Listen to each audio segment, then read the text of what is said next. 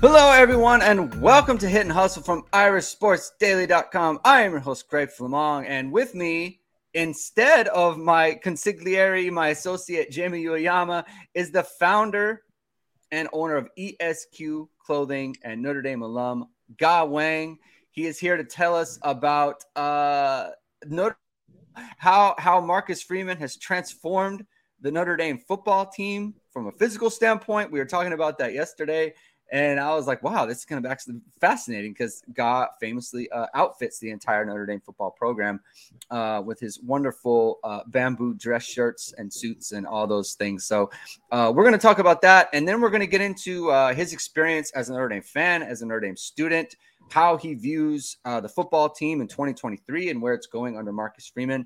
And we're going to talk about all those things. So if you like what you hear today and this is your first time and you haven't done so already, please subscribe to the show, hit the like button, hit the notification bell so you know we're going live. Podcast links are in the description below if you prefer the audio. Can you hear me, bud? Yeah. There we go. I am excited to be here. I don't get to let loose, I guess, on a lot of these podcasts that I go on or really talk about something. I mean, outside of the passion about the fashion aspect of things, but this is a true passion of mine. So yeah, I've in talking to you before the show and the show prep, it was it come to find out, like, yes, you are very much honestly kind of similar to me in our fandom and when we came up and that sort of thing. But God, this is normally when I would do my ESQ read and pump up the product. So I have you here. So why don't you tell us? I don't know, Greg. You make it sound like I need to hire you as another salesperson. You do such a good job. I've been doing this for almost 12 years now. And kind of during COVID or just before that, bamboo bed sheets have been a thing. And it's what I use. They're cooling. It's super soft. It's just a really nice product. So we kind of retooled that a little bit, reformulated it, created a two-way stretch fabric so it still retains its drape.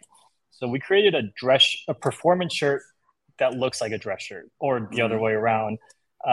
It's really it's soft to the touch, it's cooling, it's odor resistant, wrinkle resistant. The kicker is it's machine washable. It's like the ultimate dress shirt. So it's something that I'm really proud of. And then, the bread and butter is still our high-end custom suiting. And obviously we dress a lot of the Notre Dame guys, alumni, coaches, former players, you name it. We have a pretty large Notre Dame contingent. It's good to keep it in the family. Yeah. Go ahead. Sorry. The code, there's always a code. So if you go on the website, if you're looking for a new shirt or something, use ESQ Club and get 15% off your first purchase. And then if you ever need anything custom, you come into our store in Chicago, just mention Notre Dame and you'll get a 10% discount. There it is. ESQ Club. And then you get 15% off. And then go in, mention Notre Dame, mention ISD, and you get, what was it, 10% off of that? Yep, 10% off your custom purchase. Perfect. So Justin Knox, don't worry, bud. He asked a bunch of questions, and we can. We'll get there. We will get there. I ran it all by Ge, and I'm telling you, he knows the football team. He is the outfitter of Notre Dame football, but we are not only going to talk about clothes and suits and that whole thing. Football team today, it's exciting, and I, as we brought up on the show on Tuesday, ESQ is no longer the only sponsor of this show. I was talking to God. He knows Vahid Zadradze. I messed it up. That's all right. Founded by VSR Media. He founded by Notre Dame and pregame host. That's Vahid Zadradze. VSR Media provides professional and cinematic video and photo. Whether you're looking for a collegiate or pro-level highlight reel, have a personal story to tell, or aiming to diversify your growing business, VSR Media specializes in short and long-term video storytelling, social media management, and website design. VSR Media also captures professional headshots, senior and sport. Contact Vahid at vsrmediacompany.com. Mention Irish Sports Daily to receive 20% off project. visit us online, or give us a call at 574-800-9106. You know what this is, Ga? This is 4 for 40 right here on this show. You know, everyone talks about 4 for 40. God, Notre Dame alum, Vahid, Notre Dame alum, going on, starting your own businesses, being successful. That's the Notre Dame brand, God. So Vahid is a great guy too. I mean, he's hosted any day for many years. That's since I've been on. I think since they've started it, really. And I highly recommend him. He's a true pro at what he does. Yeah. So let's stay topical on dressing up things. So like the team, you are like you said, you outfit the team. You're the official outfitter of the team. Player walks, like everyone's wearing your suits, right? Everyone's wearing your stuff. And I say all the time, you know, Marcus Freeman, like every time we see him out on a recruiting visit or he's talking to recruits or anything like that, going into homes, he's wearing ESQ clothing, right? I recognize a lot of the shirts there. And so this gives you a unique perspective. If you're outfitting the team, you have to fit the team and you have to get their measurements and all those other things. And you mentioned before, like you have like a kind of unique perspective on the changes on the roster from a physical standpoint, especially from the BK years, which is interesting because it's only been a couple years, right? It's not like it's not like Marcus Freeman has been around for 4 or 5 years or anything like that. It's a very short time. Tell me about the changes that you've seen on the Notre Dame roster, and then we can get into what that might mean. We're kind of getting right into it. Team. And I don't think it's just Notre Dame. I think it's a thing that you've noticed is that there's a profile athlete that Coach Freeman kind of recruits, especially at different positions. Got a lot of guys come in leaner than you would like, but I think in the last 5 years, there's been just a general, the kids coming in are a lot more physically ready and physically developed for the college game. They don't look like necessarily high school kids anymore. Other than that, we really emphasize length with this staff. Regardless, just across the board, especially on defense, length is a big requirement. And then you just see some of these offensive linemen that are coming in. I mean, we always complain as Notre Dame fans that they're small, they're not Georgia size, but they're substantially larger than like when they were coming in 4 or 5 years ago. Yeah. Those kids would come in, 250, 260 pounds. These guys are coming in close to 300. They're not there yet, but you can tell there's a marked difference in offensive linemen, linebackers, another position that guys are bigger. I don't think it's just Notre Dame. I see it across some of the other teams as well in college. I don't know if the game is the run and shoot is kind of dying down a little bit. Some teams are going back to power football, but there's definitely more size at linebacker. For example, we used to put all of our freshman linebackers almost pretty much in like a size 46 jacket. Now we're up to like a 48 or 50, kind of just across the board. I don't know. Maybe it's the college football landscape where the power run game is kind of coming back a little bit, which I am all for because that's what I grew up with. Yeah, everything is kind of cyclical in that way. I've actually been kind of, because you see the kind of the recent success of like Michigan. You look at them and the way that they've been able to play. Michigan, Georgia, exactly. And so they have – there is kind of a coming back of that. And I think Notre Dame was starting to kind of lean into that with Tommy Rees, and we'll see where that goes with Jared Parker as a new offensive coordinator. Regarding the length, we've really seen that this cycle, recruiting-wise especially. There's been a lot of, I guess, criticism of the caliber of players that Notre Dame's taken, especially at linebacker, Cahoon, and Teddy Rizak. But they do fit those dimensions. They're very long. They're very athletic. They're tall guys, like big guys. Like they fit that athletic profile. And that's something that Marcus Freeman has definitely gone after, on the trail. And we'll kind of see how that pans out, right? Like those are guys that, you're not going to see a big contribution from them probably in the first couple of years. But as you get along and as the roster kind of develops more and more and more, you're going to see the speed. Like I feel like people are always complaining about the speed of Notre Dame, right? Notre Dame's too slow. And I think he's really trying to fix that. And that was something that, you saw at Cincinnati, right? Like, obviously the idea behind it is at Cincinnati, you don't have any of the high caliber, like high 4-star players, like for instance, Jalen Sneed or Drake Bowen or Josh Burnham, Ziegler, guys like that, where it's like you can't really get those guys at Cincinnati, but you do want that style of player. And I think that Marcus Freeman has definitely, going towards that model. It's like, I want size, I want length, and I want speed. He's definitely gone after that. Let's make a comparison to BK in his time at Notre Dame. Like, was there what is the difference you've seen just in a couple of years there? Well,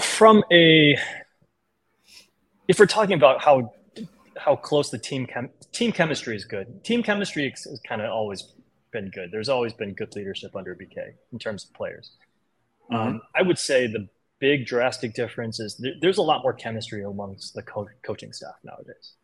Oh, interesting. I think, it's something that's behind the scenes that most people don't know or really don't hear about. But I think the coaching staff is a lot more tight-knit than before.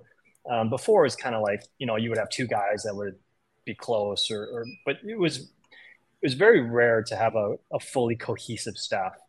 I think that's pretty different nowadays. Just walking around in that building, you get a different feel for what's going on. That's very interesting. You like that. I feel like I don't want to sit. I would have thought, but just in terms of like how long Brian Kelly was around, right. You just feel like maybe he would have been. It would have been like very comfortable, especially at the end. Like because he always brought in people that he's familiar with. And at the end, there was a little bit of difference, but like with Clark Lee and Tommy Rees, like Tommy Rees is walking around, right? Like he knows those guys. Dell Alexander, like he'd been around for a long time. It's interesting that would be the case. Mike Elston, like he'd worked with him in the past. So I wonder how that's going to manifest itself on the football field. I mean, to Brian Kelly's credit, he's created. I mean, he's groomed a lot of really good coaches. I mean, there's a lot of his guys that are head coaches now, NFL, college. I mean, he is a very good like you hear this a lot. He's a really good CEO. He lets people delegate. He delegates a lot of his tasks. Is he around the office as much as Marcus Freeman? Like, not a chance, right? He's not nearly as hands-on. You can ask any of his former players on the record, off the record, they're going to tell you the same thing. He's not as involved, but he's great at delegating. And I think that's why he succeeds. But Marcus is different. Marcus is every time I see him, I'm like, hey, dude, like you need to get some sleep. He works harder than anyone I know. And I don't know how he does it, but I mean, we're all kind of in the same boat. A lot of I guess most Notre Dame fans are. I think he gets it. And everyone wants him to succeed because he works so damn hard at it, right? So, I think that's the big difference. I think the coaching staff is a little different. The makeup is different. It's definitely younger, right? There's a lot more energy.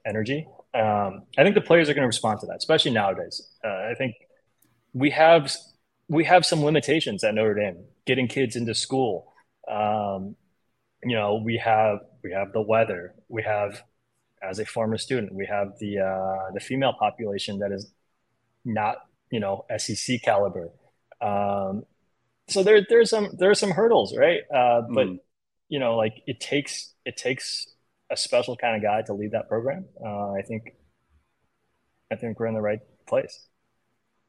Okay, so let's go in on the limitations a little bit, because you talked about that, and I'm always curious to get the perspective of people around the program, I guess, around it seems like you're talking to Marcus quite a bit. So what, in your view, what does Notre Dame need to do as a football program to mitigate the limitations, or the natural things, right? Like not where Notre Dame is located, with the type of school that they are. there's not going to be online courses and that sort of thing. Like just the boilerplate stuff that everyone knows about. Like, how does Notre Dame mitigate those things? What can they do better on that view?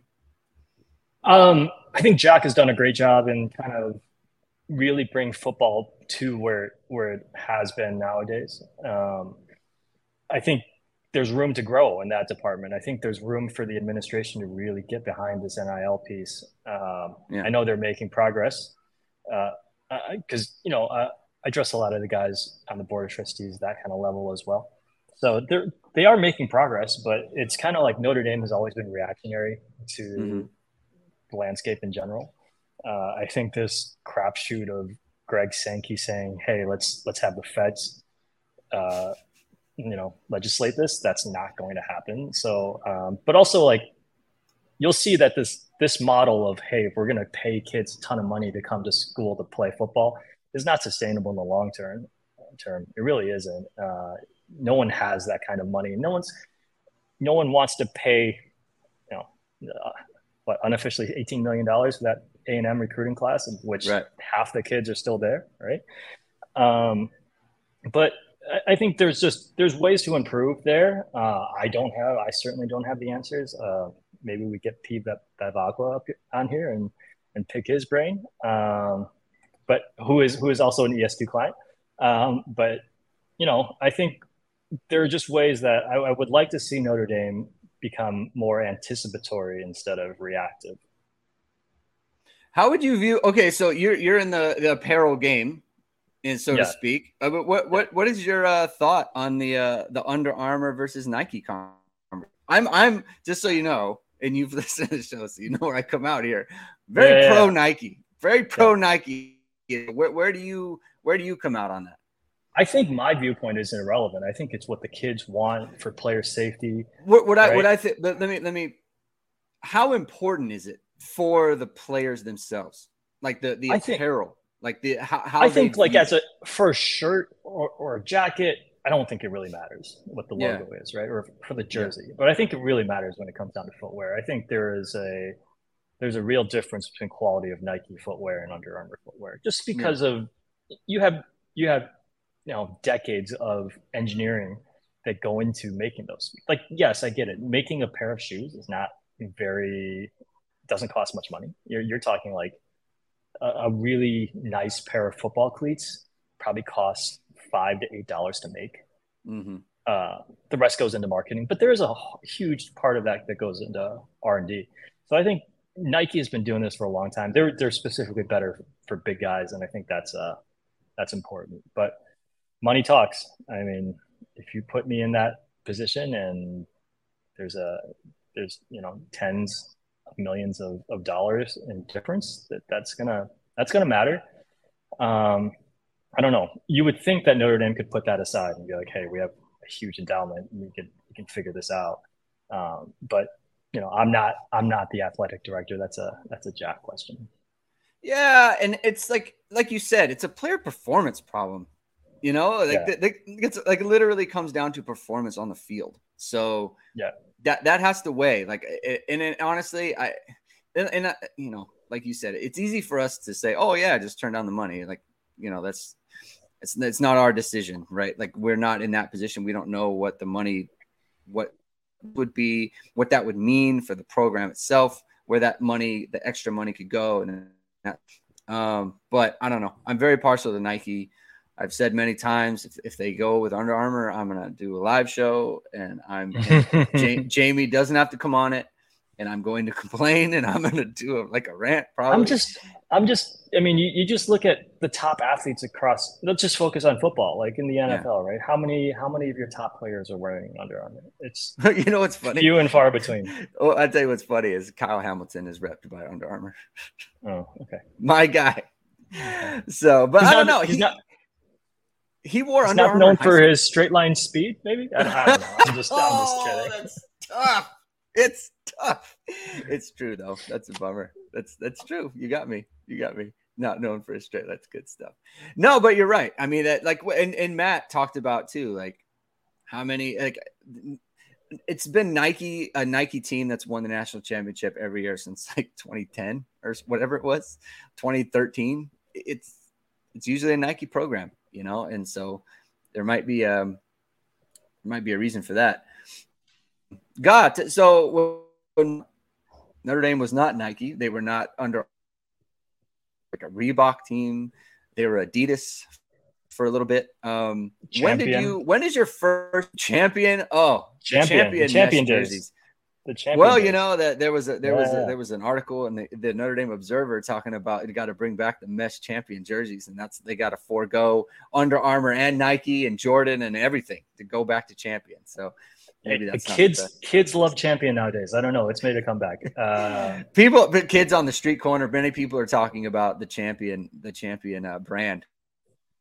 Yeah. What is your first Notre Dame memory there as a fan? Okay.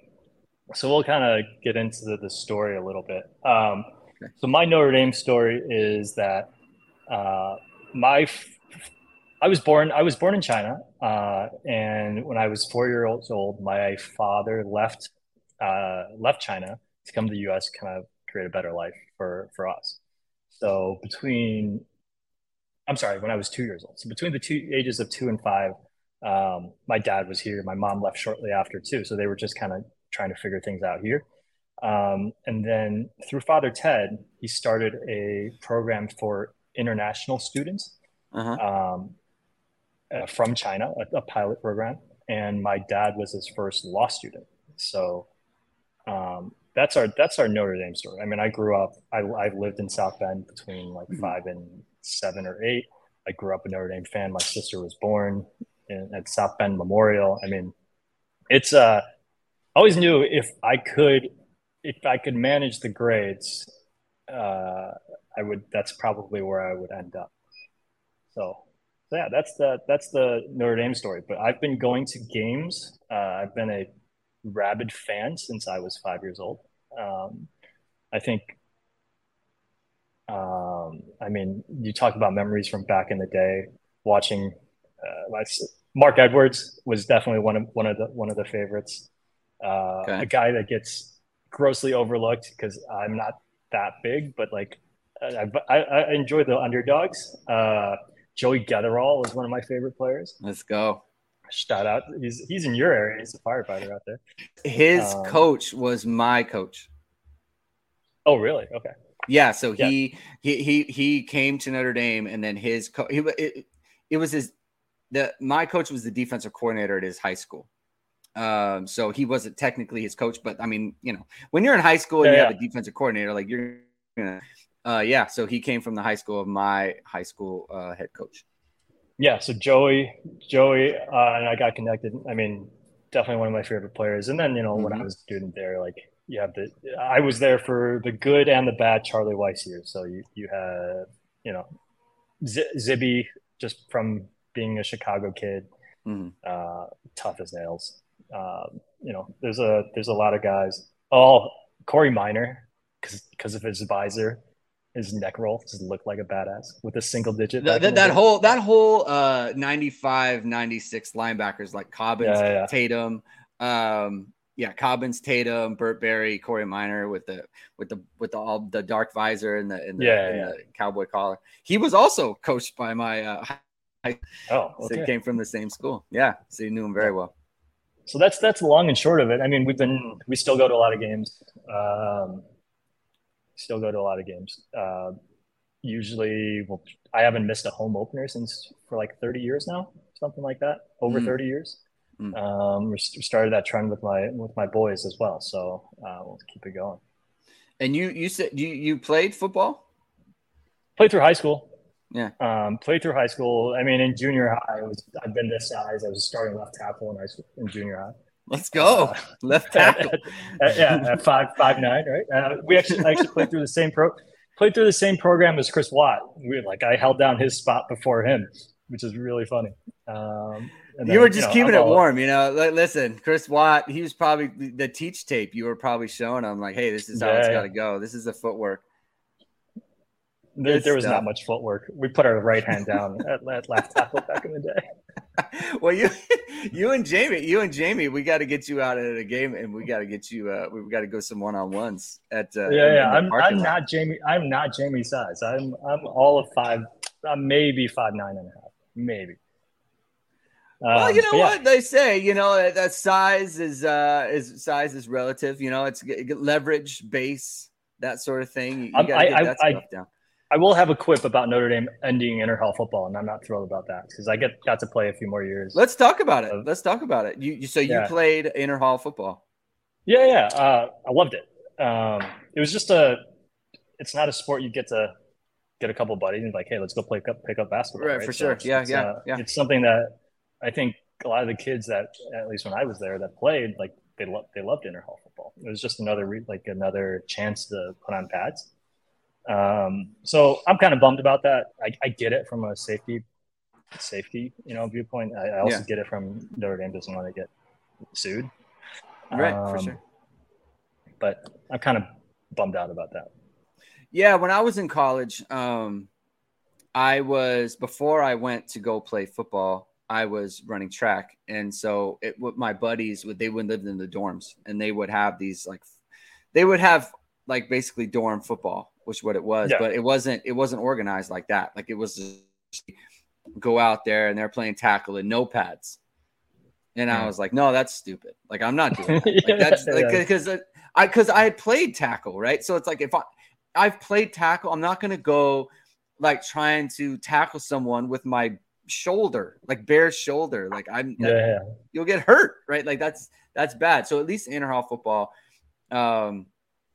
it's somewhat organized. You got pads on, you got the helmet. There's refs. There might be some referees. Kids. There might be some kids that are really hungover, or maybe still a little inebriated from the night before. But yeah, it's a bummer. I mean, like you said, I can see it both ways, especially in like 2023. You just got to be really careful. You know, there's just with everything. It's not just that, but you got to be like Zom Hall, like getting shut down, like things like that. It's like when you grow up, it's like, oh yeah, it's like the crazy dorm, and now it's kind of like I don't know if that's.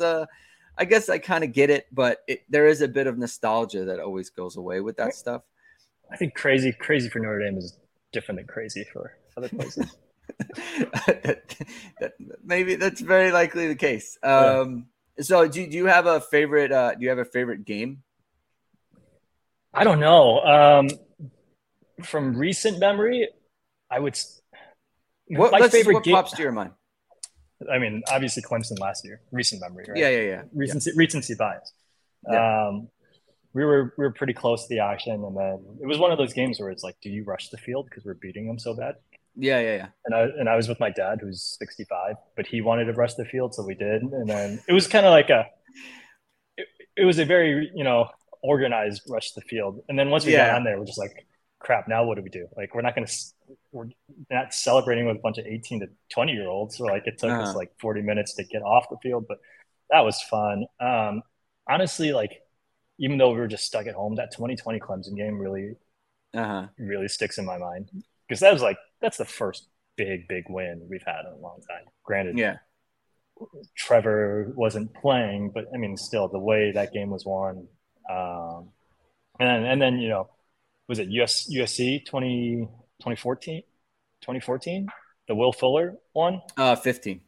15? Yeah, that was something. And then my first home game as a student was Michigan in 2004. So the first home game when we knocked off, I think, number 3 Michigan. Yes, Darius Walker. Yeah, Darius Walker. Yep. Yeah, so a lot of good stuff there. A lot of good stuff. A lot of home openers. Unfortunately, like I can think of some bad ones. Although they usually win the home opener. They usually do. As long as we don't schedule Ohio State. Yeah. Well, it's that was gosh, that was so unfortunate. Just like a really kind of tough way for Marcus Freeman to kind of start, right? Like you have the Fiesta Bowl, then you have Ohio State in your first 2 games. And Marshall obviously didn't help. How nervous were you at the start of last year? Because I was pretty. If you listen to our like post game shows after that, first of all, Mike was very much not in a good space. Yeah. But it was concerning. I mean, because Tyler Buckner had just gotten hurt. I mean, you're looking at like 5-7. I thought 4-8 was in play. Seriously. Honestly. Yeah, I'm pretty concerned. I don't know. It's Notre Dame's had a hard time kind of getting things going, not just last year, but you talk about a couple of years before that when we really should have lost to Vanderbilt. Mm-hmm. Right? That would have changed everything. Like there's been some games where, but that's football, right? It's not one on paper. There's always going to be upsets. That's why people love the sport. I don't know. I think this year sets up a lot better, right? We get some. It's not Michigan. It's not like Michigan's schedule or anything close to that, but at least you get some kind of runway into the tougher games. It's hard. Yeah, and it's all very like kind of in the middle, but like weeks 4 or I think weeks 4 Duke through like 9. I think Duke is going to be a really tough game. Just the way it's sandwiched into the schedule. Yeah, I think that's the it is definitely difficult. I think that Notre Dame is able to. So I think coaches and players kind of like it when the season is compartmentalized, or you kind of break it up, right? And I think it'll be very easy for them to say, okay, like the first 3 weeks we're ramping up, and then weeks 4 through, I guess, in the Clemson are very like, okay, this is when we need to be peaking. This is when we need to be on our game all the time.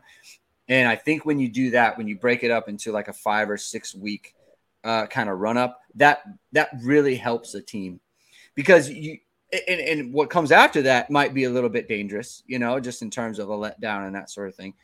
But it really helps a team kind of focus on, okay, because it's hard to go like 1-12, like we're on all the time. Like that it doesn't really work. And that's why you see so many upsets, right? Like that's when you see so many kind of like let down games and in games when it just doesn't happen, because you can't do it. You can't do. I mean, we saw with Lou Holtz, like Lou Holtz teams like had this problem where it's like they would lose like the most random game. Like they would lose like 1990, lose a terrible game to Stanford. That was a terrible Stanford team, right? The same thing happened in 1992, right? So like there's always some stumbling. It happens with the great teams, with the great coaches. We call Urban Meyer a great coach. I mean, that's what his Ohio State teams are known for, right? Just losing a random, just getting absolutely boat raced by like Iowa, some random, Purdue. Random thing. Yeah. So it's interesting about Marcus Freeman too, and I want to get your view on this as well. I think too much last year was made of him being a first-time head coach. Like everything bad that happened, like it was attributed to him being a first-time head coach. Lost to Marshall. Like he didn't know how to come back from the Ohio State game. First-time head coach. Like didn't know how to get the team up. And I always thought, well, I mean, Notre Dame, like in 2021 with Brian Kelly, who's as the complete opposite of a first-time head coach. So like, he'd been doing it for 3 decades. And they start out with Florida State, and then they come back against Toledo, and they lay an egg against Toledo, right? I mean, they're on the way to losing, frankly, to Toledo, right? So to me, it's like the difference between losing that game and winning that game, it comes down to a couple bounces. One guy, like if the quarterback decides to take a knee, they're going to lose the game. And so to me, it's like they weren't ready to go. They weren't sharp on that game, on that day. The same thing as Marcus Freeman, right? And so to me, I think the kind of the evidence of Marcus Freeman as a coach comes after that, when he's able to get them to find a way to win against Cal. When you got the backup quarterback, and Drew Pine can't do anything in the first quarter. It looks terrible. Can't do anything. Go and beat BYU, right? Go beat North Carolina and Drake May, who's like, is a really great quarterback, right? And you go out on the road and beat North Carolina. Obviously, that defense is terrible, but it's a great offensive team. And then they come back against Stanford, and they have a letdown against Stanford, which we've seen in other seasons with Brian Kelly's teams on 2021, on the way to losing to a terrible Virginia Tech team, right? And they lose that game, and then they go beat Syracuse. Then they go beat Clemson, right? And then they run off a string of games. You finish 8-4. Like, to me, a bad coach doesn't finish 8-4 last year. It falls off. Like the season falls off the rails. I don't think that's a good season, right? And then you go win the bowl game. So go ahead.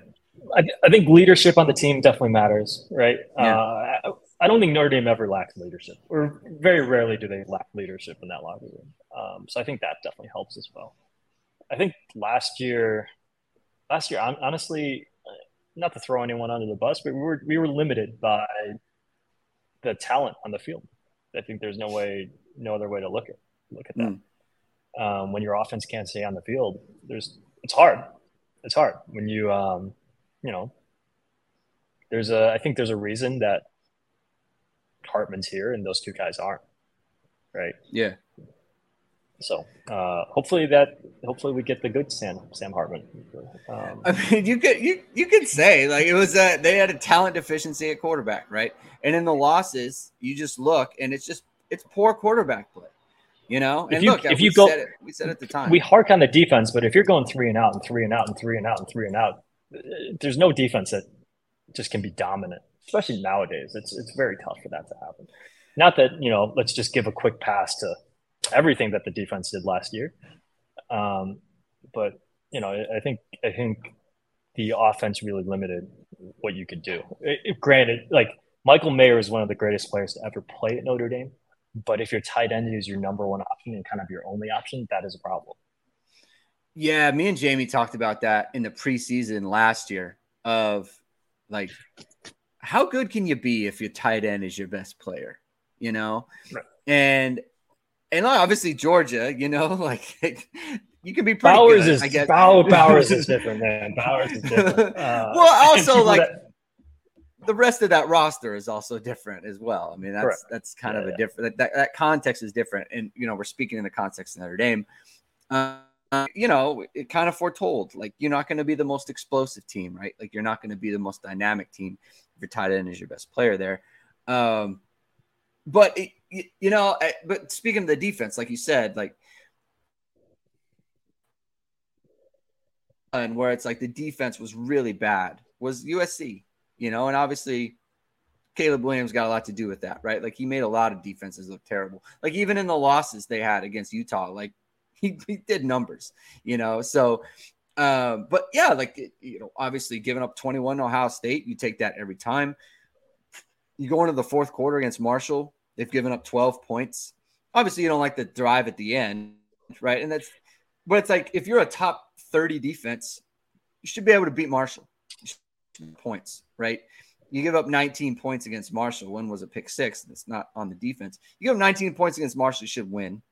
You give up 16 points against Stanford, should win, right? So I think the defense was not dominant, and they've got a lot to improve upon. And there's a lot of guys, and defensive line. They have to replace Isaiah Foskey, right? And they replace Jason Adamalola, both Adamalola, right? And they have to do that. Linebackers have to play better, but I think the defense, because of the way the stats came out, I think it's a little bit, people look at holistically, I think they look at them as like a really bad unit, when in fact, you're talking probably like top 35, top 30 defense. Above average. Yeah. Yeah. I mean, it's certainly able to win. And with Sam Hartman this year, you expect, okay, we're going to be putting up points on these teams. We don't need to be,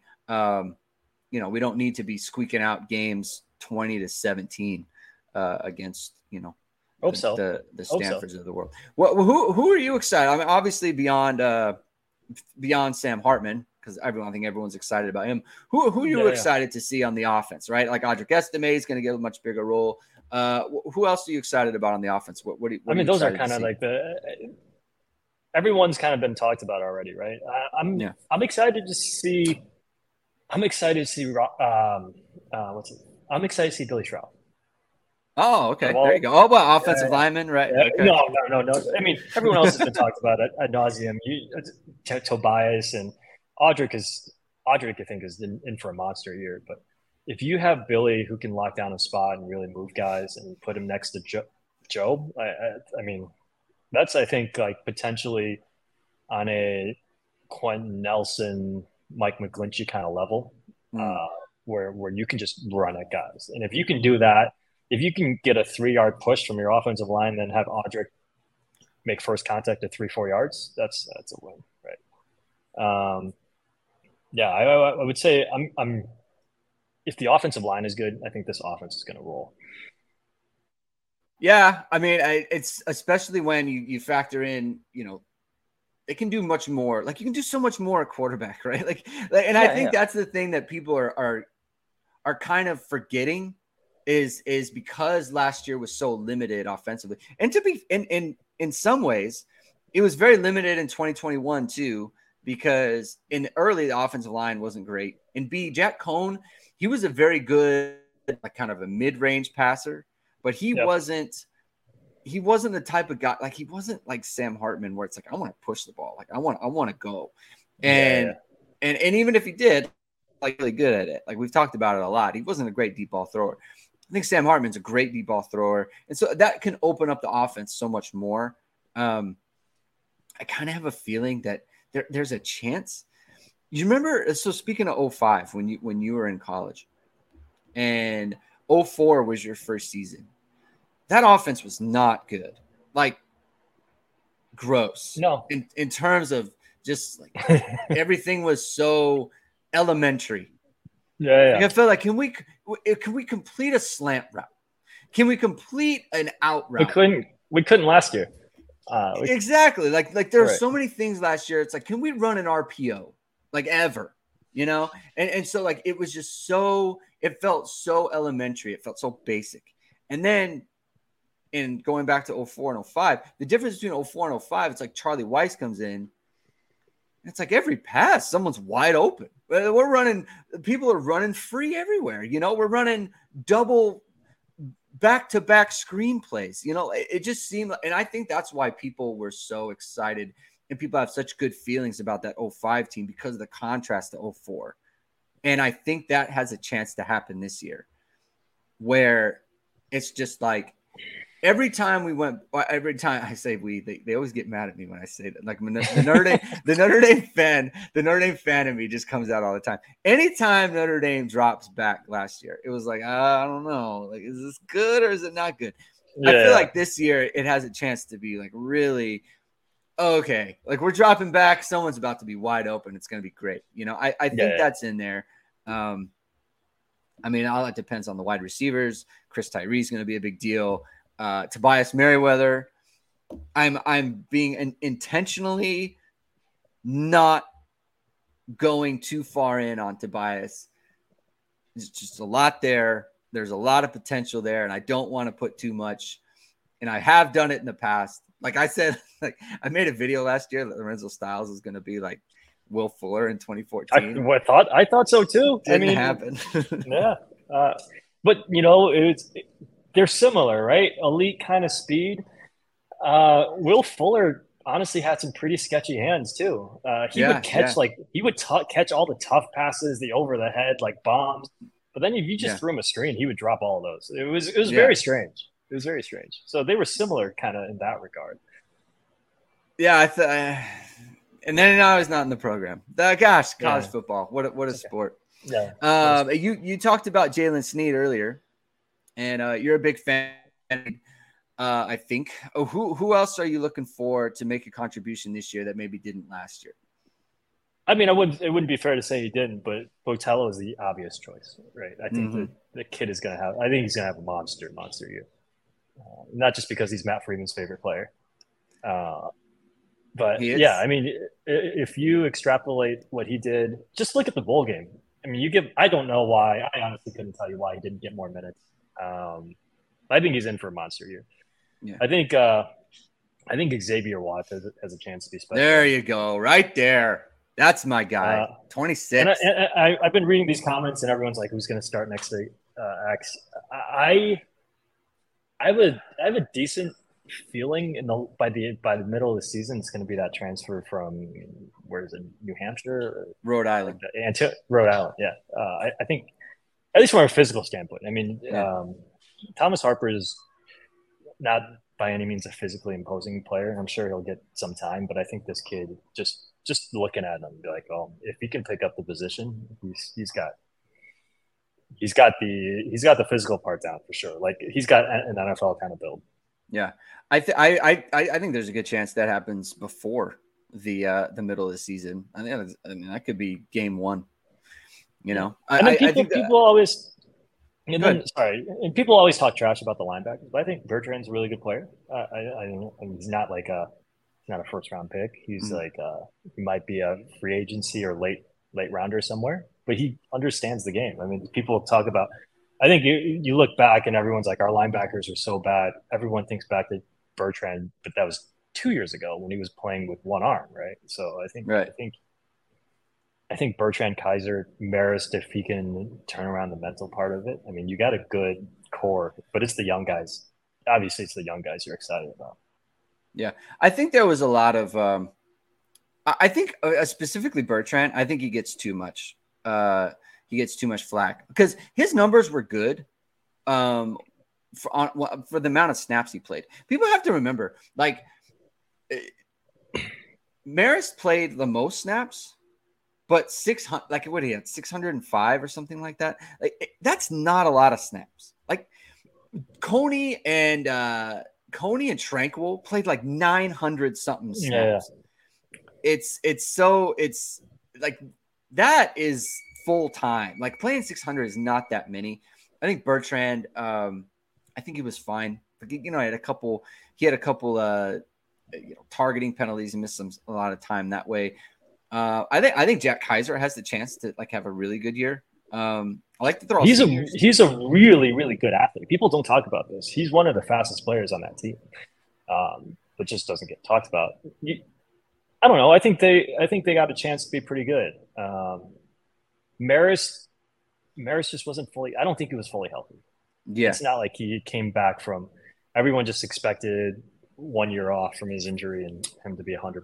I don't think that necessarily happens. And I think this ties in the JD Price piece. Like, I mean, I've heard from everyone that last spring ball, right? I've heard from multiple people that he was the best running back in the room. And you got some good backs in there. Yeah. Looking at him physically. So this is the cool piece is that like we get that sneak peek of what everyone looks like physically before anyone else does because we're making jackets for everyone. JD Price is like, his upper body is Audric big. He's put on some noticeable size, but his legs are still pretty small. I mean, it's just from his injury, right? So if he can get back to form, I think he's going to be pretty good. It's a tough injury to come back from that fast. Yeah. Yeah. It's so there's that piece. I don't know what to make of JD Price. Speaking of him, I'm concerned about just the Achilles and the lack of work that he got. Marcus Freeman has now said though to multiple outlets, to Notre Dame, to Irish Sports Daily. He told Matt, he's 100% ready to go. He told Irish Illustrated, I think it was Tim Priester who did that interview. He told him he was 100% ready to go. And so he just keeps saying that. So I don't know. I've been very like kind of bearish on him, but obviously we'll see what happens. They open spring practice. There's no need to push him. There's no need to push him, right? You got Audric who can carry most of the load. I think there are times where it's not just the training staff, but these kids obviously want to play, right? Yeah. But like, there's just times kids are coming back too fast. I think Raritan came back too fast. And that kid had elite kind of potential. I think he just came back too fast. I mean, you're talking 9 months from an ACL and you're full go. That's the risk of re-tearing that or tearing the other one is really, really high. So. Yeah, it's tough because like the sports science now is so advanced that like you can get back. I mean, it's kind of like Sean Crawford, right. Like you saw kind of the same. You can get back. Yeah. But should you be back? You know what I mean? Like it's every season there's hard. One. Avery Davis. Yeah. Right? As another. I feel so bad for him the way that kind of ended. Right. So just because you can doesn't mean you should. I don't know. Yeah, that's a good point. That's a good point about like coming back to, sir. I hadn't really thought of that.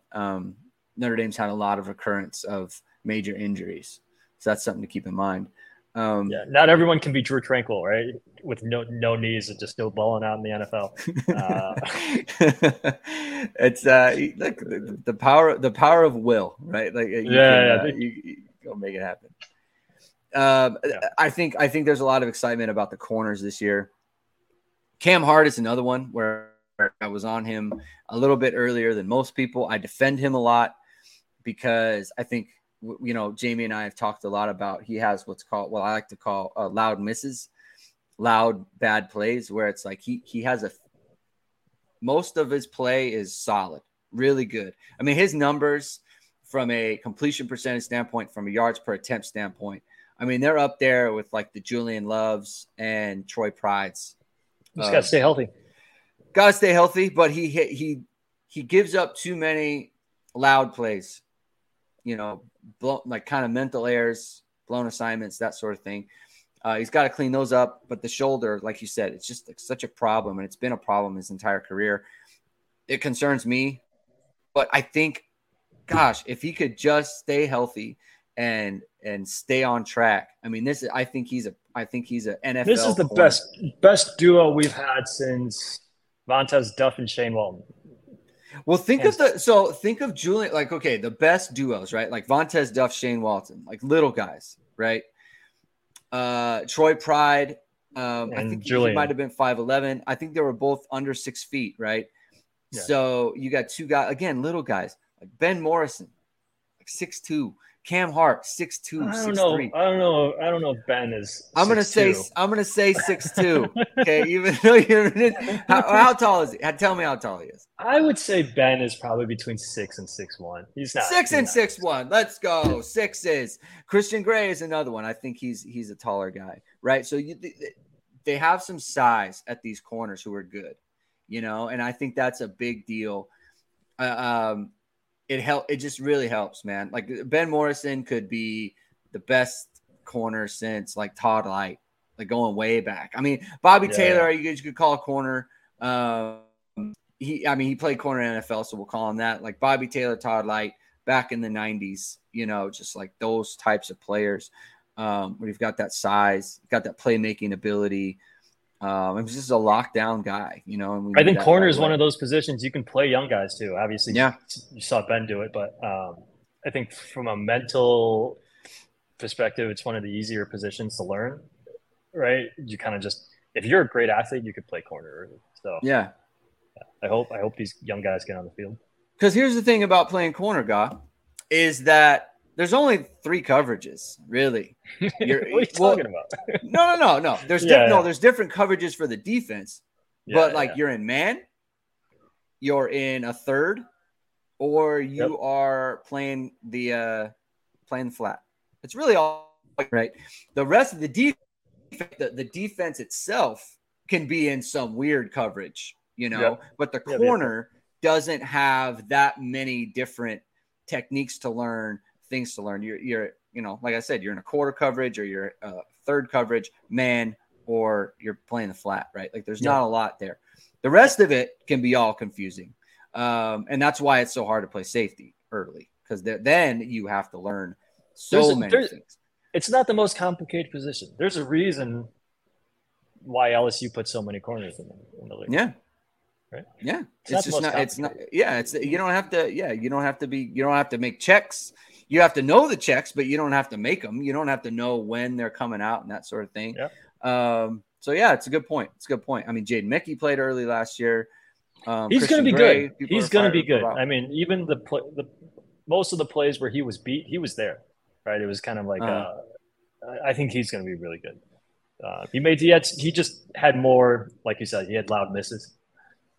I think Mickey's going to be good. I think for him, you think about like, okay, the British Open's on right now. Think about like, I'm going to make a golfing analogy a little bit. It's like if you're a putter and you're looking at 10, 12 footers all the time and they're just burning edges. You get to the point where it's like, man, I'm not going to make any of these, you know? And I think that Jaden Mickey was kind of in that position where it's like, he was there, but he was never actually making the play. And so then it gets in your head like, man, I'm getting beat all the time. When really you're there. You know, you're there. And that's the important part. And someone who I remember this was similar in a similar way was Troy Pride in 2016 when he played a little bit too early, but he was always kind of there, but he was always giving up the catch. He's there to make the tackle. Yeah. Right. I know what you're talking about. Yeah. So I mean, it's you look at Tariq Bracy, he was the same way. Right. And then, once the timing was down, like there were a couple plays last year where Mickey just kind of mistimed it by a split second, jumped too early or whatnot, but he was there. Right. Yeah. I think he's going to be good. Yeah. Give me I'm going to put you on the spot. Give me a season prediction right here. What do you think Notre Dame's going to do?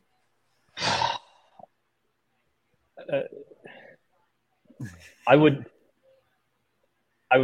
to say 11-1, but realistically a 10-2 season. Let's go 11-1. I don't know. I think 10 wins is kind of. This is maybe just overly optimistic, but I think 10 wins is a floor. Because I'm not sold that Clemson is the Clemson of old. I'm just not.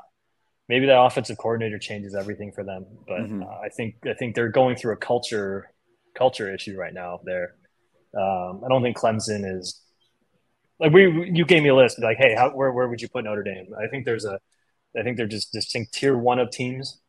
I don't think Clemson's there anymore. I think it's Bama, Georgia, and Ohio State.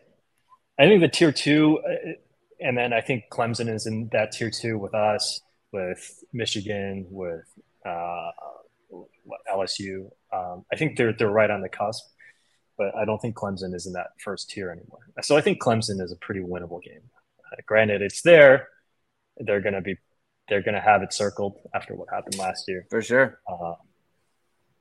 Ohio State's got a new quarterback. Granted, he's a 5-star, but 5 stars don't always pan out. There's a chance there. USC, I would love it if it's 30 degrees and blowing strong winds. I mean, the rest of the team, I don't know. They have so many transfers; it's so hard to project. That kid, Caleb Williams, is a special player. I'm not sure it necessarily translates to the NFL like Mahomes did. But as a college player, man, he's special. So that's going to be a tough game. I think that's going to be a tough game. And the other probably toughest game I think would be Duke. I think Riley. I think Mike Elko's a really good coach. Yeah, to do what he did in year one down there. Riley Leonard, their QB, is. I mean, he has that first round kind of potential. So I think they're going to be a tough team. But I mean, if you take what we had last season and just put a quarterback on that team with like a good quarterback, I think you easily win the Marshall and Stanford games, and I think you potentially win Ohio State or USC as well. Mm-hmm. Right, so that's where I'm coming from. I want to say 11-1, but I think 11-1 gets us into the playoffs. But probably I agree with that. By the way, here's the thing, guy. I think you should one. I don't think you should do a caveat. I don't like caveats. You should just go with it. Let's go 11-1. Let's go 11-1. I like that. So what you're saying is like, look, USC, Ohio State, both at home. Find a way to win one of those games. Yeah. Find a way to win one of those games. And I agree with you on Clemson. I think that Notre Dame has recent success against Clemson, and look, whenever there's good feelings, they are not going to have that. Like they haven't had like this team, they've had recent success against USC, but it's different because the new coaching staff and everything. Yeah. They definitely haven't against Ohio State. And so there might be a little bit of a kind of a mental block there with Ohio State, but that shouldn't be there with Clemson. Even if it's on the road, like you should be ready to go. And here's the other thing that I think it helps Notre Dame with, like the Dukes and the the NC States and the Clemsons of the world is that Pitt. Sam Hartman's played against them. It's not new for him. he's played against those teams. So it's like he kind of has like, look, this is not weird. Like I don't this isn't anything that I have not seen before. I've played these teams. I'm used to playing these teams. I've done numbers against these teams. I mean, he gave Clemson 6 touchdowns last year. Like what is he? You know, what is he? What he's not going to be all intimidated or anything like that. So I think the Ohio State one, we got to win that.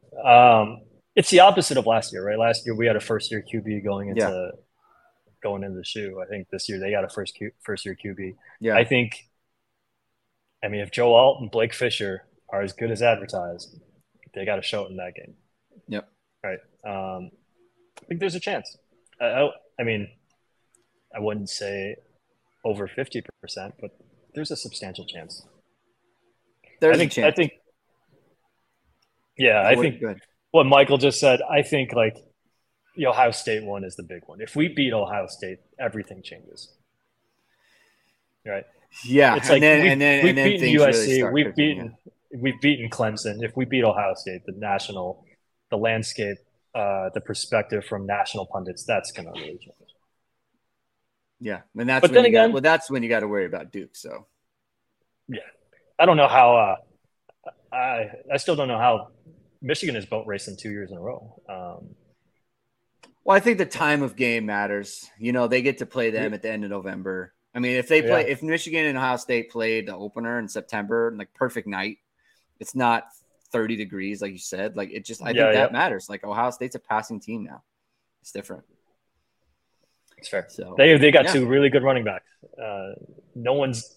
It's crazy that no one's talking about TreVeyon Henderson. They're just talking about the other kid who ran all over us last year, but they got some good backs.